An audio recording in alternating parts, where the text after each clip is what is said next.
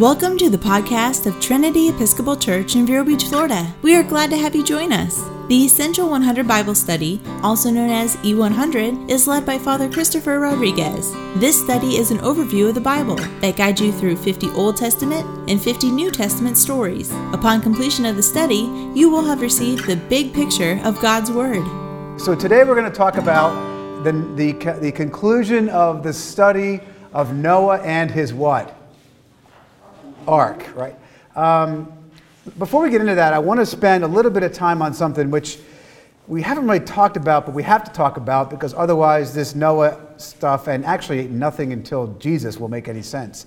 And that is the question of God's wrath. Is wrath a good word or a bad word? Scary. Scary. Good or bad? What do you think? Yeah, it depends. It depends on if you're in my experience, it's bad. Wrath is a word which means somebody who executes justice. Does that make sense? Okay, so if I steal a piece of candy, what's happened? There is something which has occurred which is a violation of what? Law or just fair justice. If I do that, that's got to be paid for. Do you understand? It's actually kind of common sense if you think about it. That justice means if God is just, which he claims to be, if God is just, then anything which goes wrong has to be paid for. Okay? So let me give it to you. Give you an example. Say somebody you're at Publix and somebody backs into your car and they put a big dent in it and they get out and they go, "Oh man, I really dented your car." And you said, "Yeah. What are you going to do about it?" And they said, "Nothing." Yeah, it's happened to me too. That's why I'm bringing it up. And say the police showed up and you said, "Hey officer, what are you going to do about that?" And the policeman said, "Nothing." And so you went to court and that judge, you said, "Your Honor, the guy owes me $2,000 and what are you going to do about it?" The judge said, "Nothing." What would you say? That's not what? Fair. So the idea is that all debt or sin, you could look at it that way, has to be atoned for as a matter of justice. And we all know that, right? I mean, that's just a trite example, but we all know that if injustice is given, it's got to be paid for. Otherwise, something's just not right. Does that make sense, everyone? And secondly, so what if, let's take that to a cosmic scale, what if God, a God who is a God of love and a God of wrath, what if God said to you, "Well, I know somebody stole $10,000 from you, but come on, can't we all just get along?" Right? Or, let's use an extreme example. Adolf Hitler, right? The argumentum ad Hitlerum. Always good for the extreme, but it makes the point. Adolf Hitler, yeah, I know, he caused but everybody makes mistakes. Can we all just cut him a break? I mean, could you imagine if God was that way? No. Would that be a God worth worshiping? No. So the point you have to understand something is people say, well, why does he fly off the handle and kill everything on the earth because of some sin problem? Well, here's the reason why, and we're going to see this over and over again, and I'll get to it in a minute, that all sin, and the word for sin just means brokenness and violating God's law, all sin has to be atoned for. Otherwise, God is not worth a piece of paper. He's counter to his nature, which is just, right? And for sin to go unpunished, it sounds harsh, but if you think about it in your own heart, would it be right if somebody who sinned against you wasn't punished? And the answer is what? No. So what I want you to understand, it's so important, and the Bible won't make any sense to you until you understand this very important detail, is that God's wrath is where God is administering justice for the sake of people that he loves, okay? And for the sake of his own nature. So, for example, in Genesis chapter 6 last week, we looked at the flood narrative, and what does God do? He wipes out what? Everything. Creeping things and livestock and so forth. He said, well, why does God have to be so short-fused? Well, He's not actually short-fused. What he's doing is he is executing justice. Okay? The only people who do not have justice executed on them are who? Noah, and by extension his family. Why? Because Noah is just, unguilty. But I want you to see that detail, because God's going to say today, I'm never going to do that again. I'm never going to wipe out the earth and all of its living forms. I'm never going to exact justice unilaterally upon the sin of humanity ever again the way I did it before. But the thing which is kind of left hanging out there is, well, then God, how do you fix the problem? Are you with me on this?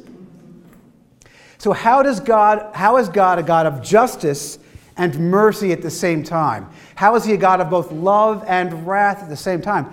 They're two sides of the same coin, but the one thing you've got to get into before we understand today is God's wrath is not just, your Uncle Jim who gets drunk at a family party and loses his temper. God is wrathful because he's loving, because he's executing justice on sins that have been committed. Does that make sense, everyone? Any questions on that? And actually, if you just make it a practical level, if somebody wronged you and the court said, hey, just take it on the chin, pal, you'd be outraged. And that's kind of how this whole thing works. If you consider yourself, boy, God seems wrathful, well, consider the alternative, which is even more terrifying, a God which didn't care. A wrathless God. Anyway, we're going to talk about that today in the context of Noah. Now, we're going to pick up today in Genesis chapter 8, verses 1 through 9. Chapter 8 and chapter 9, verses 1 through 17. So, let's go ahead. Any questions before I go? Nothing? Okay. So the first thing we look at is God. Let's look at this. God remembered. So the flood has occurred. We saw last week that everything has been killed.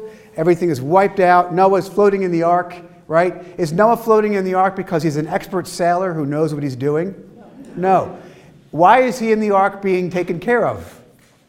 Because God put him there. And if you remember, God put him in the ark and God sealed the door. Remember that? And remember, too, that the word for ark is the same word used to describe the basket that carries Moses when his mother puts him in a basket to send him away from Pharaoh's wrath. It's a recurring theme, okay?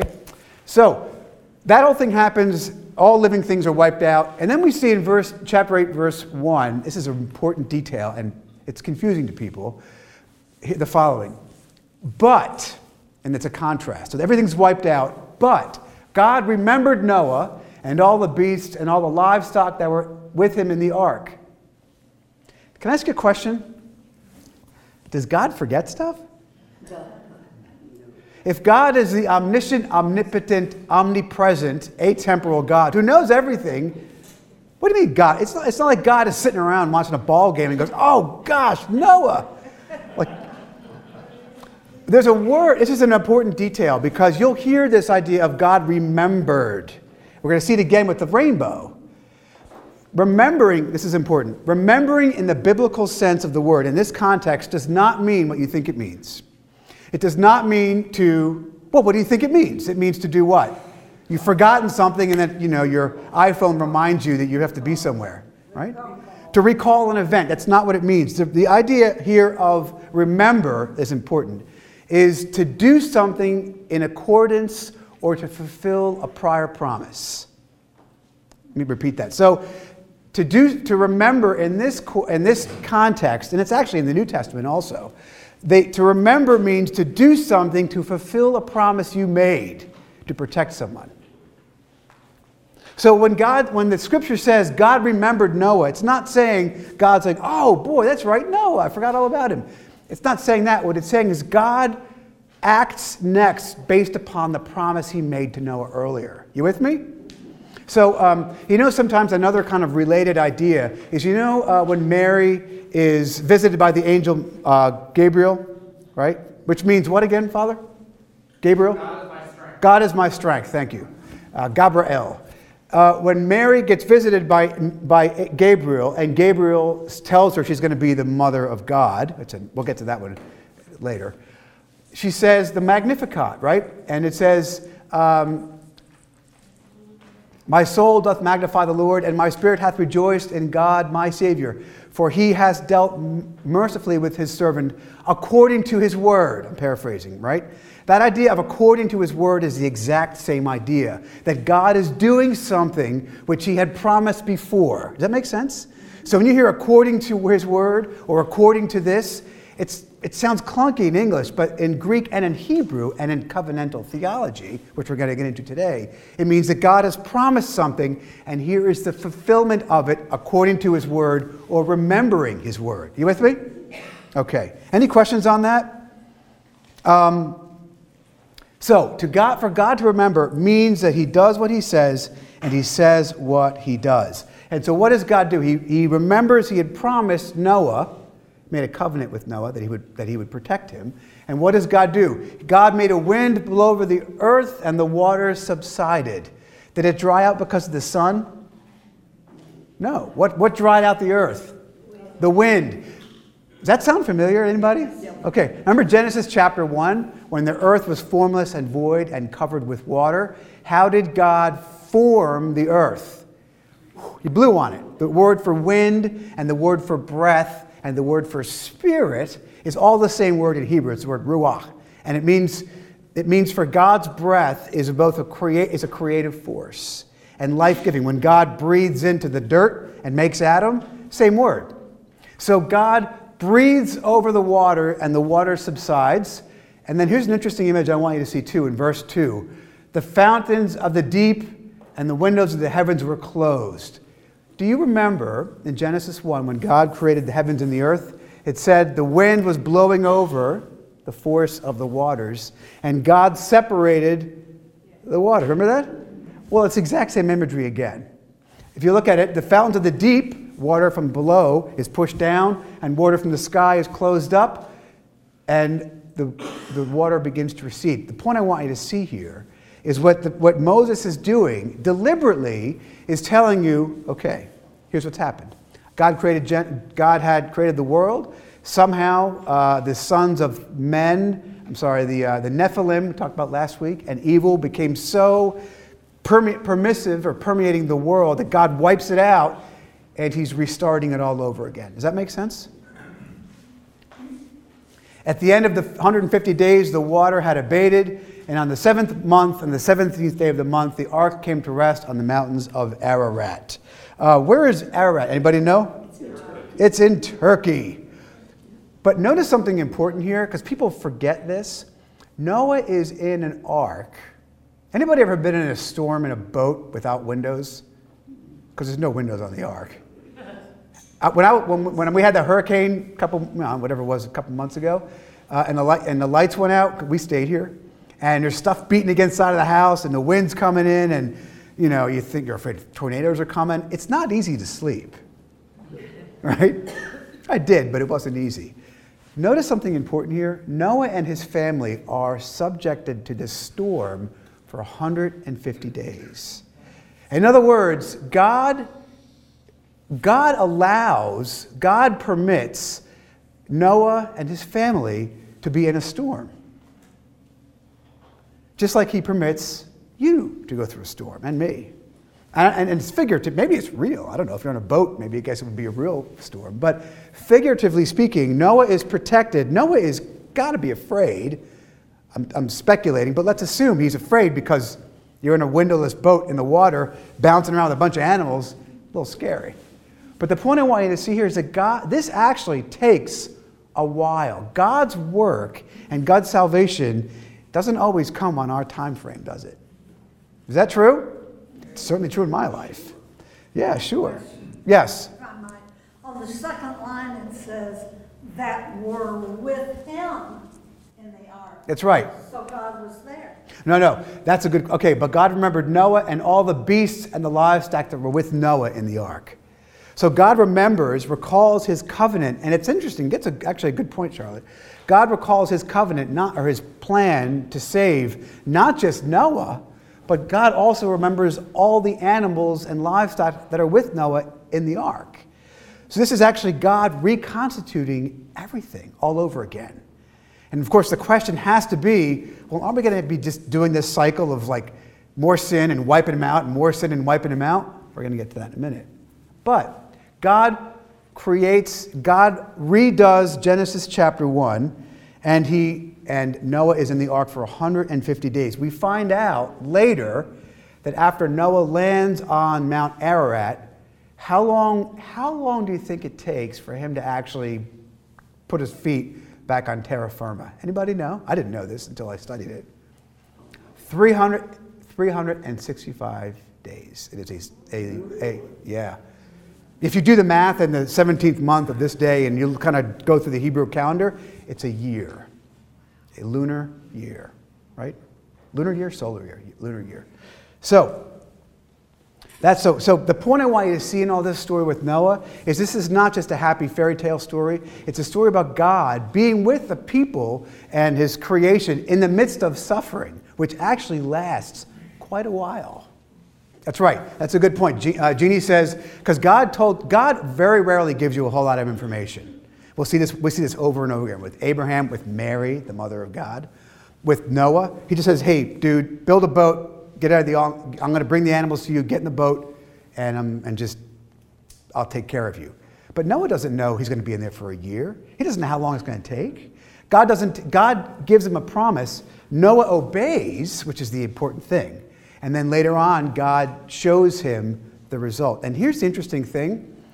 The way faith grows in God is that way. For Noah, for Mary, the mother of God, for me, for you. And that is, God says, listen, I got this. Calm down, and it'll be all right. It may not be the way you want, but it's going to be okay. And you're like, but, no, hang on. It's going to be okay, right? And then later on, you look back and go, man, he really did bring us on dry land all over again. He really did what he promised, right? He remembered his word. What's that? In Hebrews, it says the faith of Abraham goes through. That's right. It's a recurring theme. And remember, too, that the word for faith in Greek, not in the Old Testament, but in the New Testament, the word for faith is the same word for trust, right? Faith is not just wishful thinking. Faith is actually, Hebrews says, hope in things not seen. But it's not based on a fairy tale. It's based on trusting in God. How do you build trust in God or a person? You see how they act, and then you learn to trust them. Is that right? So if somebody says to you, if I say, hey, trust me, are you going to trust me? No. Unless you know me and you know that when you've trusted me before, I've delivered. Does that make sense? God is the exact same way. It's the same with a human in one sense as it is with God. You learn to have faith in God by having him make an outlandish claim, get in the ark, don't worry about it, I got this. And then later on you see that he really does deliver. And then you go, wow, I can actually learn to trust him because he actually does what he says. Right? Make sense? So this is not just, again, this is an important story because the Noah story is the story of all of us. Anyhow, so let's keep going. At verse 6, at the end of 40 days, Noah opened the window of the ark. So Noah is on the land, and he doesn't open the window for 40 days. Don't worry about why, but it means a long time. And he sent out a raven. Anybody know what a raven is? It's like a crow, right? Isn't it the same thing? With a big one? What's about a raven? Why do you think he sent out a raven and not, I don't know, a sparrow? Because a raven can fly or stronger. Ravens are stronger, good point. They are also, what do you call it? They can eat carrion. They can eat dead stuff. So he sends out a raven because he knows they're strong, and it can eat dead stuff. So I'm going to send it out and see if it comes back. And it might be gone for a while, and if it doesn't come back, either he's dead or he's found a place to live. But it can exist outside of the ark. And so then so the raven goes out to and fro, and then he sent out a dove, and then verse 8, then Noah sent forth a dove from him to see if the waters had subsided from the face of the earth. But the dove found no place to set her foot, and she returned to him in the ark, for the waters were still on the face of the whole earth. So he put out his hand and took her and brought her into the ark with him. That's a really actually important little nugget. Here's why. It sounds like what Noah's doing is putting a bird out, like kind of scoping it out, putting a bird out, and then kind of like waiting for it to come back and land like a carrier pigeon or something. The imagery here is Noah doesn't actually, he opens like a hatch, because he hasn't actually opened any windows or anything. He hasn't looked out yet. He opens a hatch, he puts it out, and the dove flies out. Doves will return to where they come from, apparently. So the word here, this is actually a really cool play on words, is that in verse 9, then Noah put out his hand and took her and brought her into the ark with him. Notice this important thing. The word there is actually stretched out. Like he's not, Noah's just putting his finger out and the bird lands on him, which is what I would do because I'm not crazy about birds. But he actually is like reaching he doesn't look out because God hasn't told him to yet, but is reaching his hand out, clamoring for trying to save this bird. It's an incredibly humble and pastoral and compassionate word. You miss it in the English, but in the Hebrew it's there. And the point is, it's the same word used for when God puts his hand out to have Noah go into the ark. So Noah is actually behaving in a very godlike manner. Does that make sense? Okay. Verse 10, he waited another 7 days and then sent the dove out. And then finally, the dove comes back with a plucked olive leaf. So Noah knew that the waters had subsided. Anybody ever notice on our currency there's a dove with an olive branch? It's a symbol, because of this, it's a symbol of peace. In other words, the dove bringing this olive branch back is showing Noah that God, it's a great image, that God has delivered on his promise. So and you could say, and I would say, that the dove with the olive branch is actually God's way of answering Noah's prayer by showing him, right, that the earth is in fact dry, like I promised it would be. Again, Noah hasn't opened the hatch yet. He still hasn't looked out of the boat. All he has now is this bird who's come back to him and shown him that his promise has been fulfilled. So here's a question. How in your own life, keep your eyes open for the dove that comes back with the olive branch, right? And what I mean by that is when God promises us things all the time, it's so hard in life to be distracted by the immediate circumstances, but keep your eyes peeled and reach for the things that God shows you that things are going to be okay, right? Because he promises us these things, and the dove is a real thing, but it's also a metaphor for answered prayer because God has used this bird to show him that what he'd promised him was real. And God will show you things in your own life in all different ways. And we could probably have lots of examples if we had the time for it today. But we'll use incidences in your life to show you that he's got it. Judy had a quick comment? Yeah, the raven, I don't want to get into that, but you're right. The raven is an unclean animal. The dove is a clean animal. And actually, Noah burns it up when he gets out of the boat. Or burned up something anyway. But you're right. The raven is an unclean animal and the dove is a clean animal. Yes, Ann? Ravens dwell on the very high spots in the mountains. Yeah. The very top of the mountains. Yeah. You know. And they're like your point too, they're strong. They're a strong animal, they're hardy, and they can eat dead stuff. So, what's that? I don't think they eat dead stuff. That's what I read. That's what I read. So I read it, but if you can prove me wrong, I'm willing to take correction. Okay, so let's move on. So, verse 13. Any questions or comments about this? I'm moving kind of fast, but I want to get to something. Why was the dove a lady?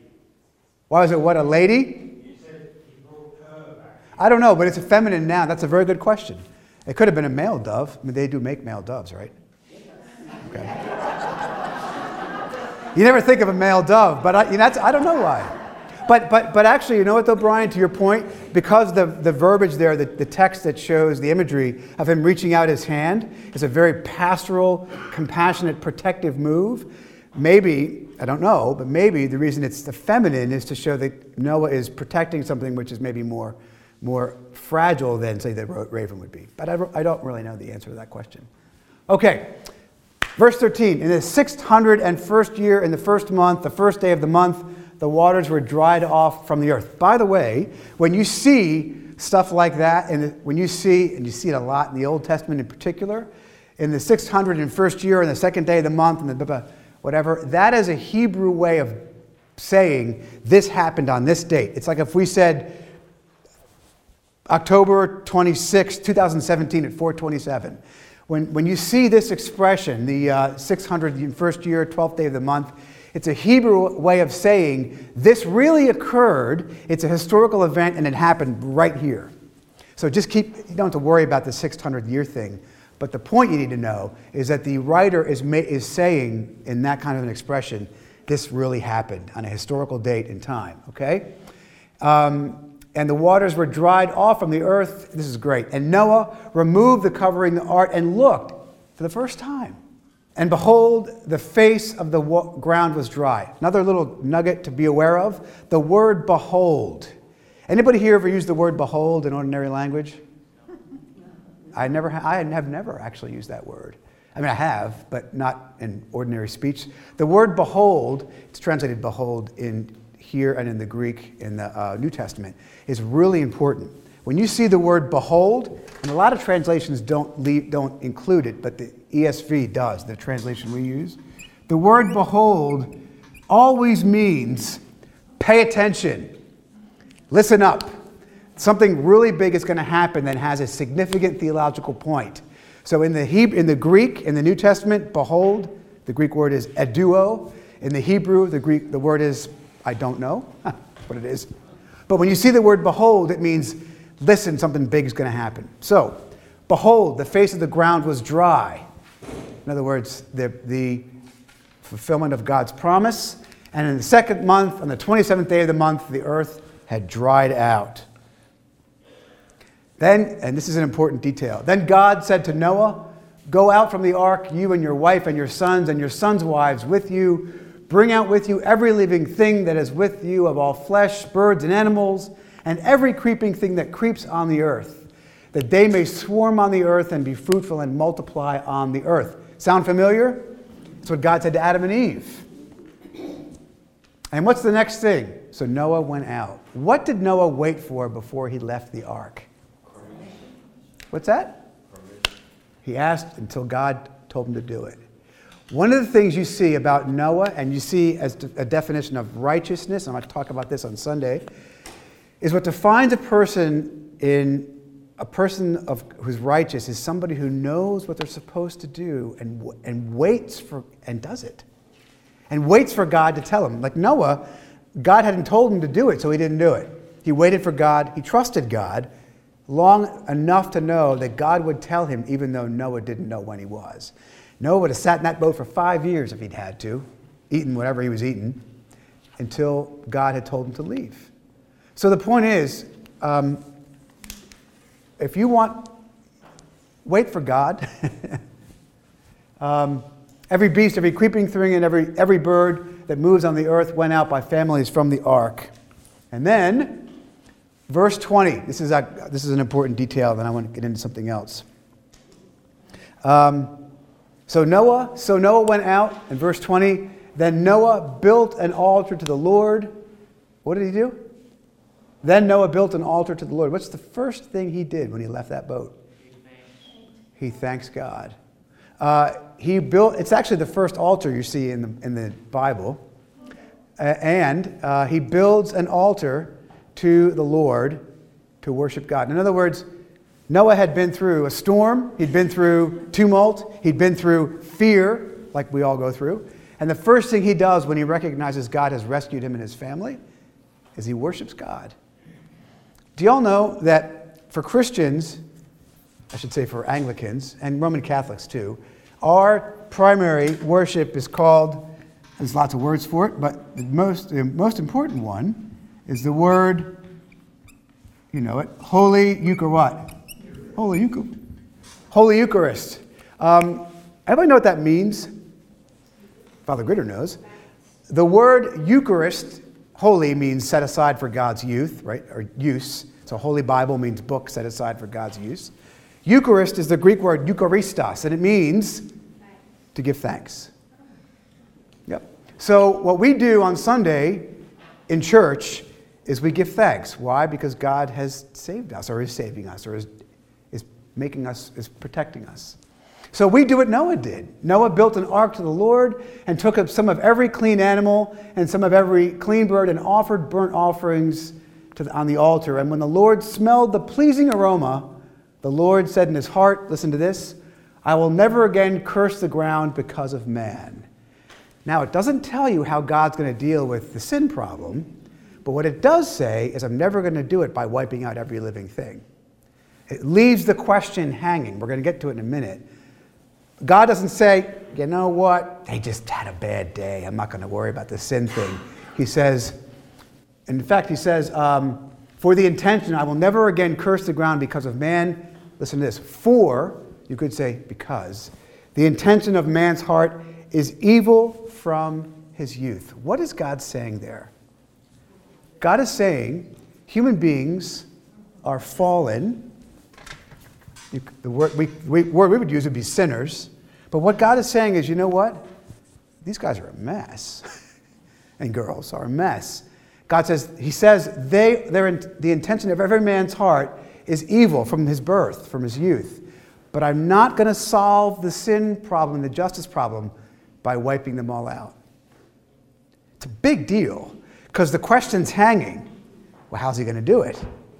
But he says, I'm not going to do it by actually visiting vengeance upon the whole earth and destroying it. We will see how he solves the problem later, but we don't see it yet. A clean animal is an animal that can be sacrificed to God, and an unclean animal you can't. Why one animal is clean and one is unclean? Nobody has any idea. Anybody who tells you that God said don't eat shellfish in the Old Testament to protect you from trichinosis or whatever it was, that's pork, yeah, whatever it is. That's just not, it's not there. There is no rhyme or reason as to why God says some animals are clean and some aren't. He just says it. He doesn't give an explanation, and he doesn't have to. He's God. Do whatever he wants. So the point I want you to see there, though, is this aroma is pleasing to God. What do you think it means to say that an aroma is pleasing to God? Noah is grateful, and Noah is thankful and burns clean animals on the altar. And actually, you probably think, well, why in the world would God care about that? He actually does it. Because later on in the Old Testament, he says, I don't need your bloods of animals and goats. The sacrifice of God is a broken and contrite heart, right, when the core is changed. But then why would God care about sniffing a dead dove that's been burned on an altar? What does it mean? It says here, when the Lord smelled the pleasing aroma, the Lord said, why is it pleasing? It's not because it smells good. You ever smelled a burned animal before? It smells terrible. It's the best we could do. Yeah, what it is it's a way of saying God has accepted Noah's worship. Even though Noah is a fallen sinner, like God has said, the world is broken and fallen, man is sinful from his youth, Noah worships God, and the idea of it being a pleasing odor is not that God cares about burned animals. What's actually pleasing to God, let me rephrase that. What that means is that God has accepted Noah's worship. Because in some parts of the Old Testament, which we'll see later, the Israelites will burn all sorts of things and do all sorts of stuff, and God's like, your heart's so far from me, I refuse to smell the aroma from those sacrifices. You'll see that. So the point being that just because you make a worship to God, if your heart's not in the right spot, God won't want it. What makes Noah's offering pleasing to God is Noah's heart. Does that make sense, everyone? Because otherwise you get into this really strange theology of God having some sort of need for animals being killed repeatedly, and it's just not the case. It's a matter of the heart. And then verse 9, what am I doing here? Okay, any questions on that? Yeah, but that's a good point, and people have said that about shellfish and pig and all sorts of different things, but there's animals that God says aren't clean that any other culture would have eaten. And God does all kinds of weird stuff that's clean and unclean, and we'll get to that later. But the point when it comes to ritual purity, which we're going to talk about with animal rules and circumcision and all these different things we'll talk about, there's rules that God lays out, and the reason he does it and says don't do that is because it's just weird. It makes them stick out. It makes people different. It makes God's people unlike the other people. and makes them different. Makes them weirdos for Jesus is what it makes them. And the point I'm trying to make there is when God says this is what you do and this is what you don't do when it comes to ceremonial law, not moral law, but ceremonial stuff, there's really no rhyme and reason behind it other than God just says this is what's going to make you stick out from everybody else. Okay. And this is interesting too. God, verse 1, God blessed Noah and his sons and said to them, be fruitful and multiply and fill the earth. This is chapter 1, verse 9. Here's an interesting thing. So God says, go out and fill it, redo it. We got to start from scratch here. And look at this. Really subtle little detail, but it's actually really important. God says, the fear of you and the dread of you shall be upon the beast of the earth and upon every bird of the heaven. Why do you think God says that? It's the first time he does. God says, when you go out of the ark now, when you go and redo this Genesis paradigm, when you're repopulating the earth, these animals are going to be terrified of you. Why do you think that is? For their own protection. For their own protection. Do you ever wonder why animals are by nature afraid of human beings? I don't think anybody really knows why. I mean, you can come up with some sort of post hoc reason, but the scripture says is this is actually God's way of protecting us because we don't have fangs and claws and that sort of stuff. So God says instead the animals are going to be afraid of you. So therefore, when you go out, they'll be afraid of you. In verse 3, every moving thing that lives shall be food for you. As I gave you the green plants, I give you everything. And I want to talk about this for a moment. Verse 4. But you shall not eat flesh with its life, that is its blood. This is really important. Sounds gross. What is going on here? Well, in the Old Testament idea, blood, let me ask you a question. Where does your spirit exist? Blood is the source of life. It's where, in the Old Testament, your spirit, I'll say dwells, because your spirit is a non-physical thing. But the blood is where your life force is. So, for example, anybody here know anything about Native American ritual practices? Anybody? One of the things they would do is you go out and you kill a bear. And you don't just kill a bear. You kill a bear and you cut its throat, and what do? You drink its blood. Now, why would you do that? So the spirit of the bear, right? That's where this comes from. And don't miss it, because actually Christians, even Christians, are forbidden from drinking blood for the same reason. But I want to show you something really cool. But God says, you shall not eat flesh with its life in it, that is its blood. Anybody know that one of the ways that you slaughter a cow or a clean animal through kosher, you know how you do it? You cut its throat and it bleeds out. The heart pumps the blood out of the cut vein in its neck. It's pretty gruesome. But the idea is the blood has to be out of the meat. Why? Because the blood is where the soul resides. You think, oh, come on, this is silly. Hang on. Anybody know about modern stories about vampires? What does a vampire do? It drinks your blood, and by doing so, does what? It lives forever based upon your soul. It removes the suke.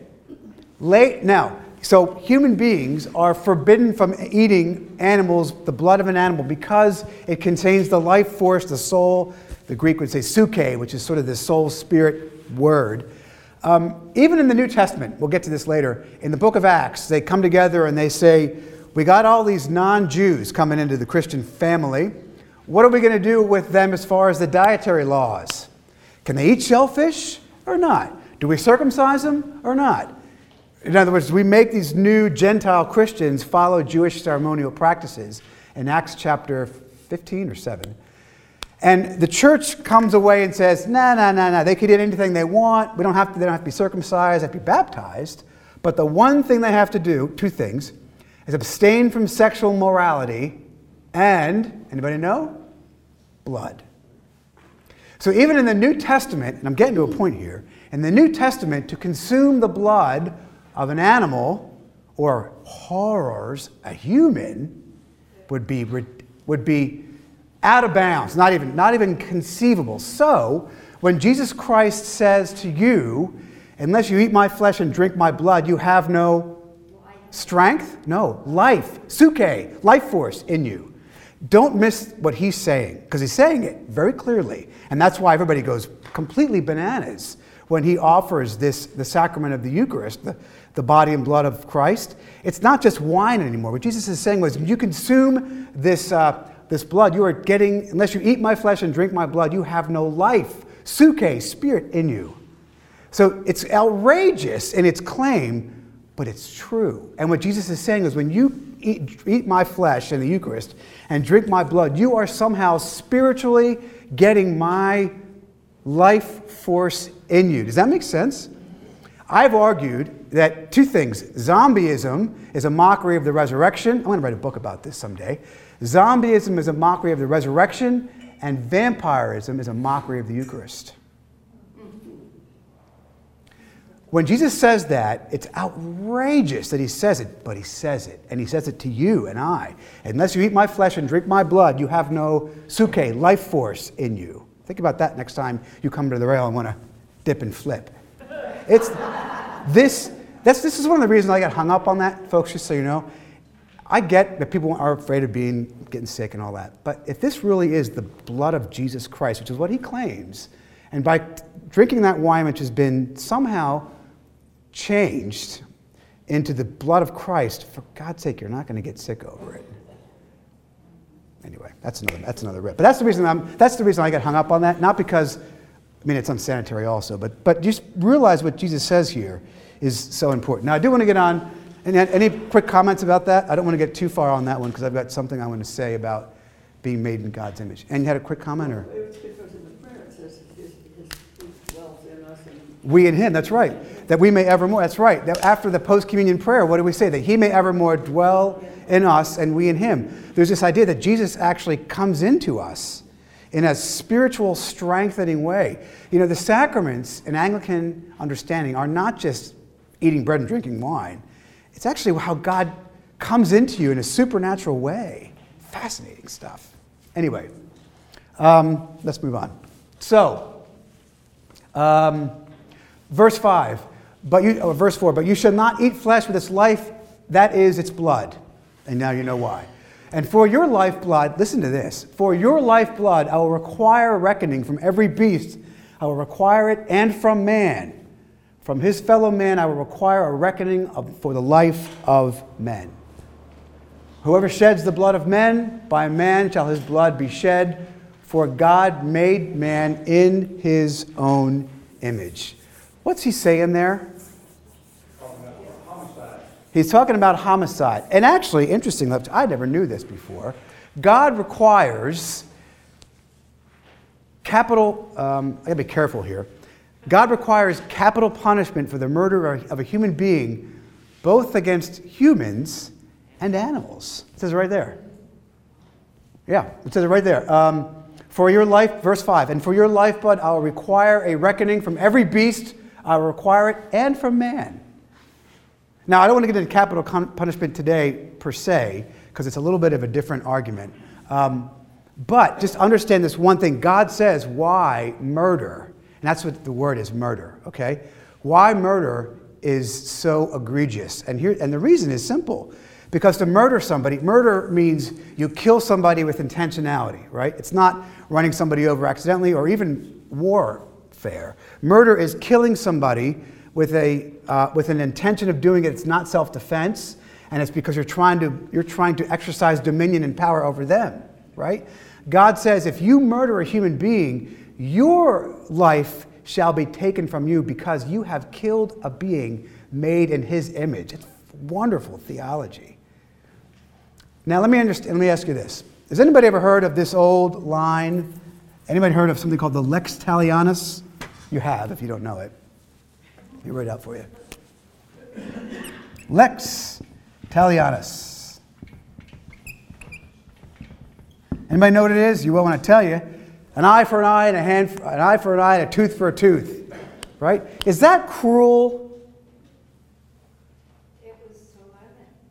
What's that? It was to put a limit It was, yeah, that's right. When God says, if I murder Father Gritter, okay, which I won't do because I like him, God is saying his life must be paid for with the life of the person who killed him. It doesn't say Gritter's family can come back and kill my whole family. It's actually a limiting thing. The lex talionis, which is this gets into later, is what it's actually doing is restricting the punishment to fit the crime. And it tells you why. Because if I murder him, he's made in God's image. And what I've actually just done is committed an act of idolatry. One thing you need to understand, not every world religion believes that to be true. Did you know that? We tend to look at other religions, particularly ones in the Middle East, Islam being one, depending upon the one you look at, the variety that you look at, don't all believe that a person has intrinsic worth made in God's image. I'll give you another better example. In World War II, I just got a great book about World War II today. In World War II, the Japanese were guilty of tremendous cruelty. You know why? They don't start from that premise. The Jewish Christian view of humanity is that we have intrinsic worth and value because we're made in God's image. And as our culture begins to remove the idea of God from our culture, you will continue to see an erosion of the value of human life. I guarantee it. But you have to understand something. The Bible lays out that human beings are made in God's image. And by the way, I'll just say this, 2 quick things about capital punishment. I'm not advocating for capital punishment today, whether you believe in it or not. I think you can make a case for it. I don't want to get into that today. I have a personal opinion on it, but it's not important. One thing I do want you to understand is in the Old Testament, the standard to accuse somebody of murder is very high. 2 or 3 eyewitnesses. So if I kill Father Gritter in a parking lot and nobody sees it, I cannot be convicted of murder. There has to be 2 or preferably 3 witnesses in the Jewish court of law to convict somebody of a crime, murder in particular. So it's a pretty high standard, okay? Secondly, in the New Testament, and we'll get into this when we talk about Paul, in the New Testament, the church does not exercise juridical authority, civil authority. The state does, but we don't. In the Old Testament, when Israel was a theocracy, so it was the church and state were all one, it was a different story. But what I want you to see here is at the very least, that at least in the Old Testament, and I would argue even now, capital punishment for the murder of a human being is justifiable. I'm not saying the American legal system is doing it right. I'm saying from a biblical perspective, I think it can be justifiable. But that's a debatable point. Any comments or questions on that? That if we remove, as we move away from that understanding of humanity, as we move away from an understanding of God and being made in His image, I think you'll see an increased deterioration of the value of human life. I think we see it now. We do. We do. Okay, finally, I want to look at this. Where am I here? Verse 8. Okay. So after that's all said and done, God says, "You are made in my image. If somebody kills you, they are guilty of the punishment, if you can prove it, is capital punishment." And then God said to Noah and his sons with him, "Behold," which means look out, this is a biggie, right? Like I told you. That word behold. "I establish my covenant with you and your offspring after you." Okay? "And with every living creature that is with you." So God is saying, I am making a covenant with you, Noah, and you and your family and all of creation. Notice what he's saying there. It's a covenant. Did Noah ask for it? No. Did Noah deserve it? No. What's the covenant? I'm going to get to that right now. God says, "I'm making a covenant with you and your offspring, and with every living thing that with you, the birds, the livestock, and every beast of the earth with you, as many as came out of the ark, it is for every beast of the earth." It's repetitive. It's a Hebrew way of making a point. It kind of goes circular in an argument. "I establish my covenant with you." A covenant is a contractual agreement. Anybody here have a mortgage? That's a covenant. It's a legal term. God says, "I establish my covenant with you." that never again shall all flesh be cut off by the waters of the flood, and never again shall there be a flood to destroy the earth. Does Noah deserve this? No. Does Noah ask for it? No. Does God say, Noah, as long as you are a good boy and all your family, as long as you guys follow the rules and do everything right, I promise I won't wipe you out again. Does he say that? No. He says, I'm making a covenant with you. Here's an important thing to understand. It's the first covenant, arguably, in the Old Testament. A covenant, God creates covenants. Now that he's promised not to wipe out the earth anymore, or to look for a different solution, he begins a series of covenants that are one way, meaning that God makes the covenant with you and all creation, whether you can keep it or not. Okay? God says, I'm going to promise, I'm never going to do what I've done again, but there's no quid pro quo. There's no requirement of obedience. God just says, I just promise you this. He doesn't say how he's going to deal with the sin problem. All he says is, I will promise, I will make a covenant with you that I will never do this again. And we will see repeatedly in the Old Testament a series of evolving covenants that God makes with his people, and every single time he does it, he makes them, and his obedience to the covenant is not contingent upon theirs. Does that make sense, everyone? That is really important. It is different from every other religion that has ever existed. God says, I'm making a covenant with you. You can hold me accountable to the bargain, even though you don't have to do anything to keep it. And so as a result of that, God makes this covenant, and he says, this is at verse 16, again, when the bow is in the clouds, I will see it and remember. Again, it's not recalling a past event. God is saying, when I see the bow in the clouds, I will see it, God. And I will remember the everlasting covenant between God and every living creature. God is saying, that covenant is the covenant, when you see that, the rainbow, is God's way of showing that he is going to keep the covenant. It's a reminder to you that he has made a covenant with us that we neither earn or deserve. It's important. But that he has done it as a promise just because he's God. Does that make sense, everyone? I was coming home recently from Orlando, down whatever the road is coming out of Orlando, and it was a huge storm. And there was a rainbow there that one of the very few I've ever seen in my life that went this way.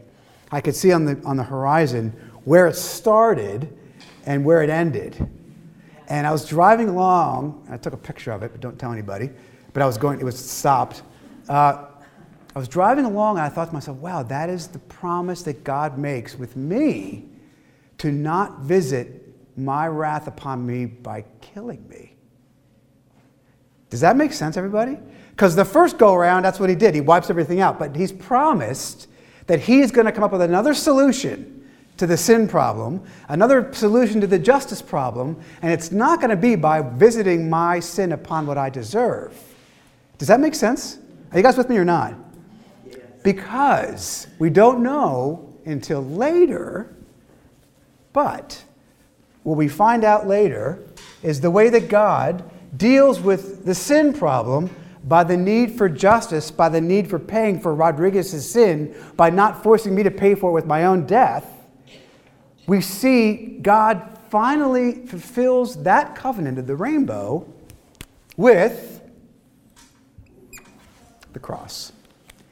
Everything points to Jesus. Do you see the point?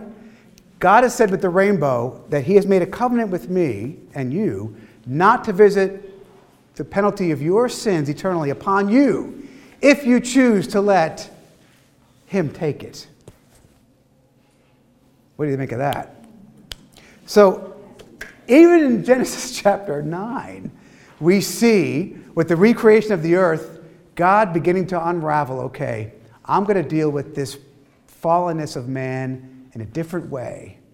And I'm going to deal with it in a way which is both just and fulfills the requirements of justice, but doesn't require it from the people that have committed the sin.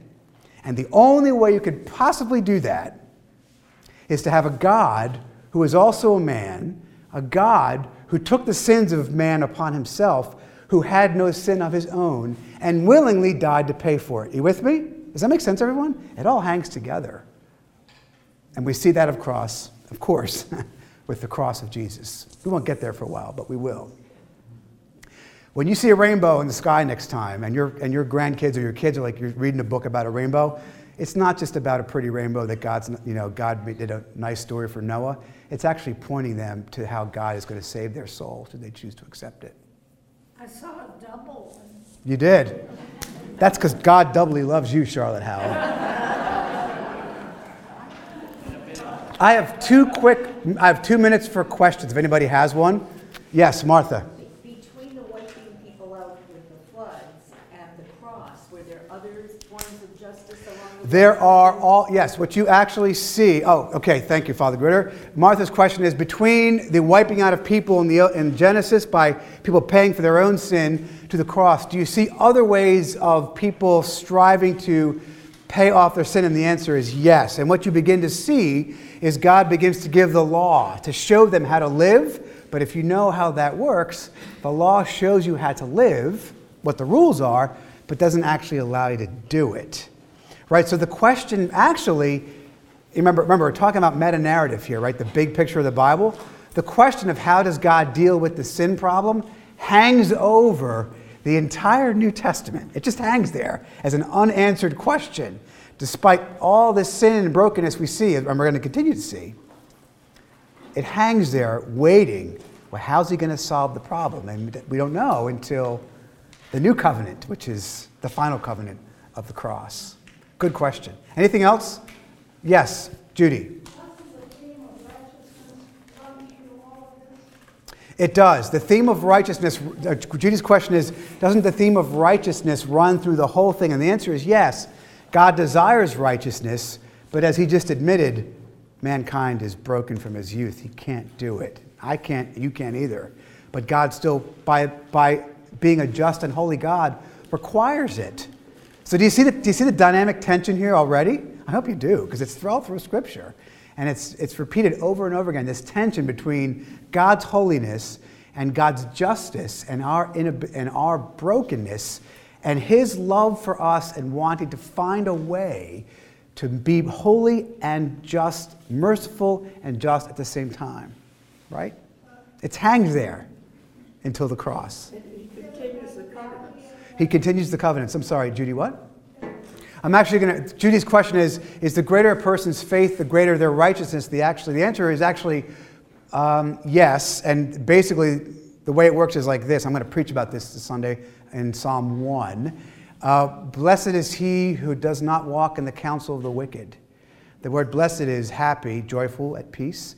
God lays out how happiness in this world is found through doing right and staying away from wrong. Right? The problem is, and it hangs there too, the problem is none of us can do it. But it has to have deep roots. But you'll see. That's right. I'll get into that Sunday. You got to come back for that one. That's being formed out. Yes, real quick. Give me a few-word definition of righteousness. Righteousness is doing the right thing. Right? Yeah. Righteousness is doing what God tells you to do. No. Well, there are some things which are morally unclear, but and we'll get to this, the Ten Commandments being a great example, right, of what is moral and what is immoral. I mean, just because someone says, I don't feel that's moral, well, that's fine, but according to what Scripture says, some things are right and some things are wrong. Some things are just kind of nothing, but there is a clear thread of what God says is the right thing to do and the wrong thing to do. Right? And he holds us to this standard, even though, like he admitted in a few verses earlier, he knows we can't keep it. Moral relativism is a fabrication of the 20th century. And actually, but think about it like this. Once you remove God from the picture, you have to have it. We'll talk about that later. That's another fascinating thing.